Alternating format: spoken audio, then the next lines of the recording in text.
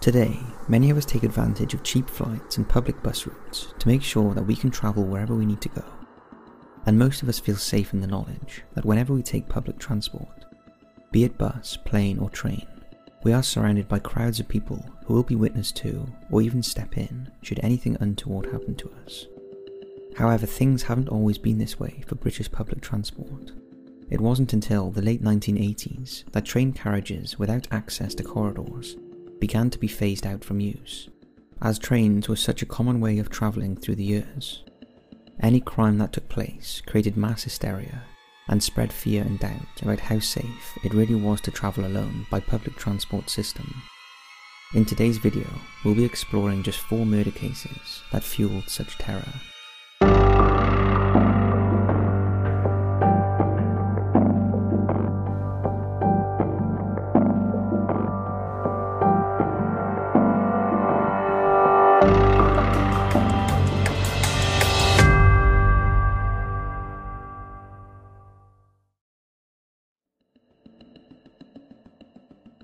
Elizabeth Camp.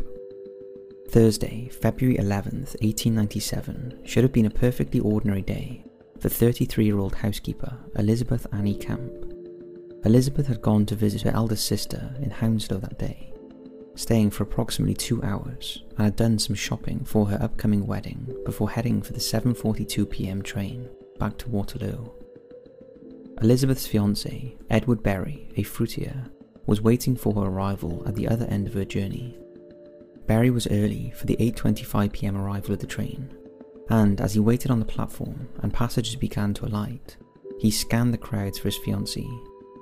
When he couldn't locate her, he wondered if they'd missed each other and if she had gone outside to wait for him. About to turn away, Berry noticed a commotion some distance away. Police shortly accompanied a small group of railway workers. Curious and likely feeling a slight sense of panic, Berry approached the group to ask what had happened, only to be told that a carriage cleaner had seen the legs of a woman protruding from beneath a seat in a second-class carriage. The woman, dead, was partially concealed under the seat. The body was taken to St. Thomas Hospital, where Edward Berry formally identified it as his bride-to-be. It didn't take doctors long to establish a cause of death. Elizabeth's body had been repeatedly bashed, and inside the carriage was a horrifying amount of blood. Superintendent Robinson of London South and Western Railway and Chief Inspector Marshal of Scotland Yard worked together to head the investigation. It was determined that there was no sexual assault, and so investigators quickly ruled out that the murder was sexually motivated. However, they found that Elizabeth's pockets had been rifled through, and that her purse with a small amount of money inside was missing, suggesting that the intended purpose was robbery. Elizabeth's train ticket, which she'd had when boarding, was also missing, although it's possible it was in her purse and was not taken intentionally. However, Elizabeth still wore her brooch and earrings, so it's unknown if the killer was simply in a panic or hurry, or if there really was an ulterior motive and the scene was staged. Investigating officers recreated the circumstances of the crime and found that Elizabeth had likely fought back against her attacker. A well-built woman, fear spread when news broke out of the murder, as women wondered whether it was safe for them to travel alone by train. After all, if someone as formidable as Elizabeth Camp could be overpowered, then surely anyone else had very little chance. According to Elizabeth's sister and a porter who helped her with her parcels, the carriage that she'd entered had been empty when she did so, meaning the killer had to have gotten on at some point during the other stops on the journey. The only clues found in the compartment was an umbrella, later identified as Elizabeth's, and a pair of bone cufflinks, although some sources say only one cufflink was recovered. As investigators searched the tracks for clues, they came across a large chemist pestle on an embankment between Putney and Wandsworth. The pestle was stained with blood and hairs were attached to it. Doctors reported that this could have been the murder weapon. Given the limited capabilities of forensic science in 1897, however, no fingerprints or DNA traces could be lifted from the pestle. Police found there to be several suspects in the case of Elizabeth Camp. The landlord who owned the pub that she worked in denied any rumours that she had rejected him, and a former fiancée was looked into but found to have a solid alibi. A lot of weight was placed in the fact that Elizabeth was lending money to friends and family members, and her brother-in-law was investigated and asked to account for his movements on the night that she was murdered. The most compelling piece of evidence, however, came from a pastry chef who'd been a passenger on the train. Joining at Chiswick, the chef told police that at Wandsworth a man departed hurriedly. He was described as being a medium height and about 30 years old with a dark moustache, top hat and a frock coat. 2 porters on the train confirmed also seeing a man resembling the given description, but he was never traced. Ultimately, police couldn't connect any of their suspects with either the murder weapon or the train. An inquest ran for 6 weeks, and the jury returned willful murder by persons unknown. 122 years later, the murder of Elizabeth Annie Camp remains unsolved. Thomas Briggs. Born October 31st, 1840, Franz Müller was a German tailor who is now famous for carrying out the first killing on a British train in 1864. Müller's victim was 69-year-old Thomas Briggs, who worked as a banker and left behind a wife and daughter upon his death. On July 9, 1864, Briggs was beaten into unconsciousness and robbed while travelling on the 9:50 p.m. North London Railway train from Fenchurch Street to Chalk Farm. At 10:11 p.m, 2 bank clerks entered the carriage only to find a pool of blood, to which they alerted the train guard. 10 minutes later, a train driver going in the opposite direction saw a body on an embankment next to the tracks, between Old Bow and Hackney Wick Station. It was found that the body was of Thomas Briggs, and he'd been thrown from the train. Missing from him were his gold eyeglasses, his gold watch, and a gold chain. However, £5 was left in his pocket. Although Briggs was rushed to a public house where a doctor attended to him, he later died at home from his wounds the following night. He had sustained multiple head lacerations and a skull fracture. Found inside the cabin Briggs had been in was a walking cane, covered in blood, leading investigators to speculate over whether this was the murder weapon or not, plus his bag. Police also found a black beaver hat that they initially thought was the victim's. However, it was later established that it belonged to the killer. On July 18th, a cab driver named Matthews came forward with his suspicions about Franz Müller. Müller had previously been engaged to Matthews' eldest daughter, and he had recently come to his house with a gold chain in a box. While he did attach the chain to his own watch, he noticed that the box was sold by a jeweller in Cheapside, and authorities went to investigate the shop owned by John Death. Death confirmed that he had indeed had Franz Müller inside of his store on July 11th. Police had obtained a photo of him from Matthews, and that Müller had exchanged a gold chain for a cheap chain as well as a ring. Matthews also confirmed that the beaver hat belonged to Müller, stating that he was the one who actually bought it for him. Police issued an arrest warrant and then went to Müller's home, where his landlady again confirmed that the hat belonged to Müller. She also told authorities that he'd left on July 14th and that he did not act suspicious when he came home the night of the 9th. There was no blood on his clothes when she washed them, she claimed.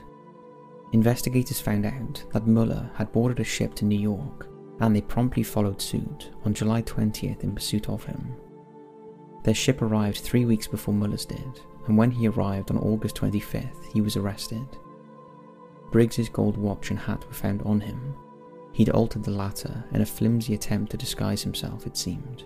Müller was extradited to the UK, where he stood trial. He maintained his innocence throughout, claiming he was elsewhere during the murder, including at a brothel. Several witnesses were brought forward by the defence, and it was claimed that Müller had obtained the watch from a man at the docks. The jury did not buy this and took only 15 minutes to find him guilty of murder on October 29th. Müller was publicly hanged outside of Newgate Prison in London on November 14th. A crowd of 50,000 spectators watched on. Reportedly, before being hanged, he told a German-speaking pastor, "I did it," when he was asked if he was responsible. Müller's hanging was one of the last public executions carried out in England. Although Briggs's murder was undoubtedly a horrible and needless one, it did provide more solutions for keeping passengers safe on their railway journeys. As a result of the death, the communication cord was implemented in all trains, and carriages with corridors were created. Yvonne Laker.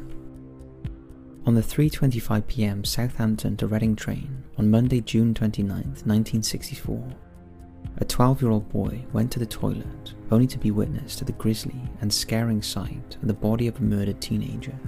Frightened, the boy ran off screaming and alerted a passenger who pulled on the communication cord just as the train was leaving Basingstoke.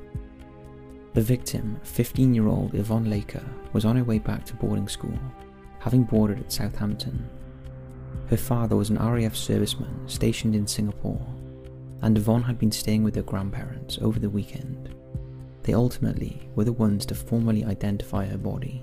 Yvonne's blue holdall was found in the middle of the train, while her shoes and beret were found the following day along the track, 10 miles south of Basingstoke. The teenager hadn't been sexually assaulted, but she'd been brutally bashed on the back of the head with a glass bottle, and had had her throat cut with its broken remains. Glass shards and copious amounts of blood littered the crime scene. Investigators suspected Yvonne had been killed just after Winchester, one of 7 stops made on the journey. At this time, the train was almost empty. The only clue found in the case of Yvonne Laker was the brown paper bag with reinforced bottom, like that a wine merchant would carry. A grease-proof bread wrapper was inside, as well as 4 biscuits in a tin manufactured by Marks and Spencer's. Despite police's attempts to identify the owner, no one ever came forward to claim the bag, and so it's suspected it belongs to the murderer.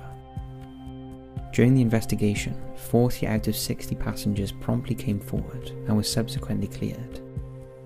The only suspect in Yvonne's death was a 27-year-old married father of 3, who'd been arrested for motoring charges and had mentioned being on the train at the time of the murder. Green glass matching that from the crime scene was found in the pockets of the unidentified man, but he claims not to know how it got there. Accounting for his movements of the day, the man said he'd gone to Basingstoke Labour Exchange and then a pub in Church Street. He then boarded the wrong train, intending to go to a Royal Marines recruitment office in Winchester, but had gotten on the Reading-bound service instead. The man was brought to trial on November 23, 1964, where a porter said the defendant had gotten into the same compartment as Yvonne. The defendant maintained that another man committed the crime, describing him as 30, 5'9", wearing a sports jacket, white shirt and tie. According to the defendant, he witnessed a man steadying Yvonne with an arm around her shoulder. I asked him what was wrong, and he said she is being sick, the defendant claimed. He then added that he didn't see the pair together after that, but he did see the man re-emerge from the toilet alone, and when the defendant asked if he could do anything, he was told by the man to mind your own business. A series of witnesses confirmed seeing a man acting suspiciously near the track before he ran off, and one even claimed that the man on trial was not the same man that he had seen. More than 6 hours later, a jury acquitted the defendant of the murder. However, he had allegedly torched 4 barns in North Hampshire and set fire to furniture at a house in Basingstoke, and was later jailed for 18 months in relation to 1 barn and the furniture. No other suspects were ever identified, and it's unknown what really went on the day that Yvonne Laker was murdered. Her case remains unsolved. Countess Teresa Lubyanska. A social activist, resistance fighter, and survivor of 2 Nazi concentration camps, Countess Teresa Lubyanska was no stranger to the more macabre side of life. Born in April of 1884, she was a member of a noble family in southeastern Poland, and as an adult went on to marry a count from a once powerful clan, where she lived with him on his estate until the Bolshevik uprising of 1918 that saw the family's estate being seized and her husband stabbed to death. Teresa fled with her son to Warsaw, where he then joined the army and died in 1939 when the Nazis invaded Poland. In defiance, Teresa joined the resistance and was later caught with escaped prisoners in her house. Consequently, she was sent to Auschwitz. and then moved to Ravensbrück concentration camp. When she was later released, Teresa fled to the UK, where she worked on behalf of wartime prisoners, seeking compensation for them. At the time of her death in 1957, she was 73 years old and lived in a flat in Kensington. Prior to the attack that led to her death on May 24, 1957, Teresa told friends that she'd been to the police to tell them that she felt threatened and that her life could be at risk. But further details of why she felt threatened or who was threatening her remain unknown. The night of her murder, Teresa was on her way home from having dinner with friends in Ealing. A member of staff on duty at the Gloucester Road Underground Station heard footsteps on the emergency stairs at around 10:20 p.m. This wasn't an uncommon sound, as people who wanted to avoid paying for tickets would often try and sneak by using the stairs. However, shortly after the sound of footsteps, a woman's voice shouted, "Bandit." Somewhat alarmed, the member of staff went to investigate and found a woman who was tall and white-haired, walking slowly to the lift. Noting her frailty, the staff member offered her his arm and helped her to the lift. Asking, "What about bandits?" Teresa then replied, "I've been knifed." It was then that the staff member noticed blood running down the front of her jacket. He asked where the bandit was, but Teresa told him that she didn't know. At street level, emergency services were called, and Teresa was put in the temporary care of the station inspector. A passing detective constable accompanied the woman to St. Mary's Hospital, and en route she told him, "I was on the platform, then stabbed." Teresa died shortly after arriving at the hospital. The team of investigating officers searched the train station but were unable to come up with any murder weapons. They also found there to be no blood anywhere but near the lift, meaning that they couldn't locate just where exactly the murder took place. As authorities searched for a motive behind the killing, they ruled out a robbery, since nothing was stolen from Teresa. They also thought that a well-lit platform in a public place wasn't a likely place to carry out premeditated murder, and that a small knife, like the one that created Teresa's 5 stab wounds, was unlikely to be used for an assassination. Although the train Teresa rode was identified, neither the guard nor the driver saw anything or anyone suspicious. The adjacent tunnels were searched, but no new leads came of this. It's theorized that the murderer escaped via the emergency stairs. Investigators worked tirelessly on Teresa's case. London Transport Police traced bus drivers and conductors in the area at the time. A total of 214 Piccadilly Line trains were examined. Hundreds of railway staff were interviewed, including 64 train crews. Every knife found over the next few months was given to the police so it could be forensically looked over. At an inquest held on the 19th of August 1957, it was found that a huge 18,000 people had been interviewed by the police during the course of the investigation. The verdict of the inquest was, unsurprisingly, murder by person/persons unknown. Polish-speaking police officers intermingled with guests at Teresa's funeral impromptu oratory, listing out for any clues or culprits to reveal themselves, but nothing came of this attempt at finding answers. Several suspects were identified in Teresa's murder, including a school worker who had turned up the next morning with a black eye and scratches on his face, but this lead did not appear to pan out. A man seen loitering in the station days prior to the attack was traced and located, but it turns out he was in psychiatric care at the time of the crime. Despite the extensive and thorough investigation by authorities, the murder of Teresa Lubianska remains unsolved. So that's 4 chilling train murders. Thank you for watching, and we'll see you in the next one.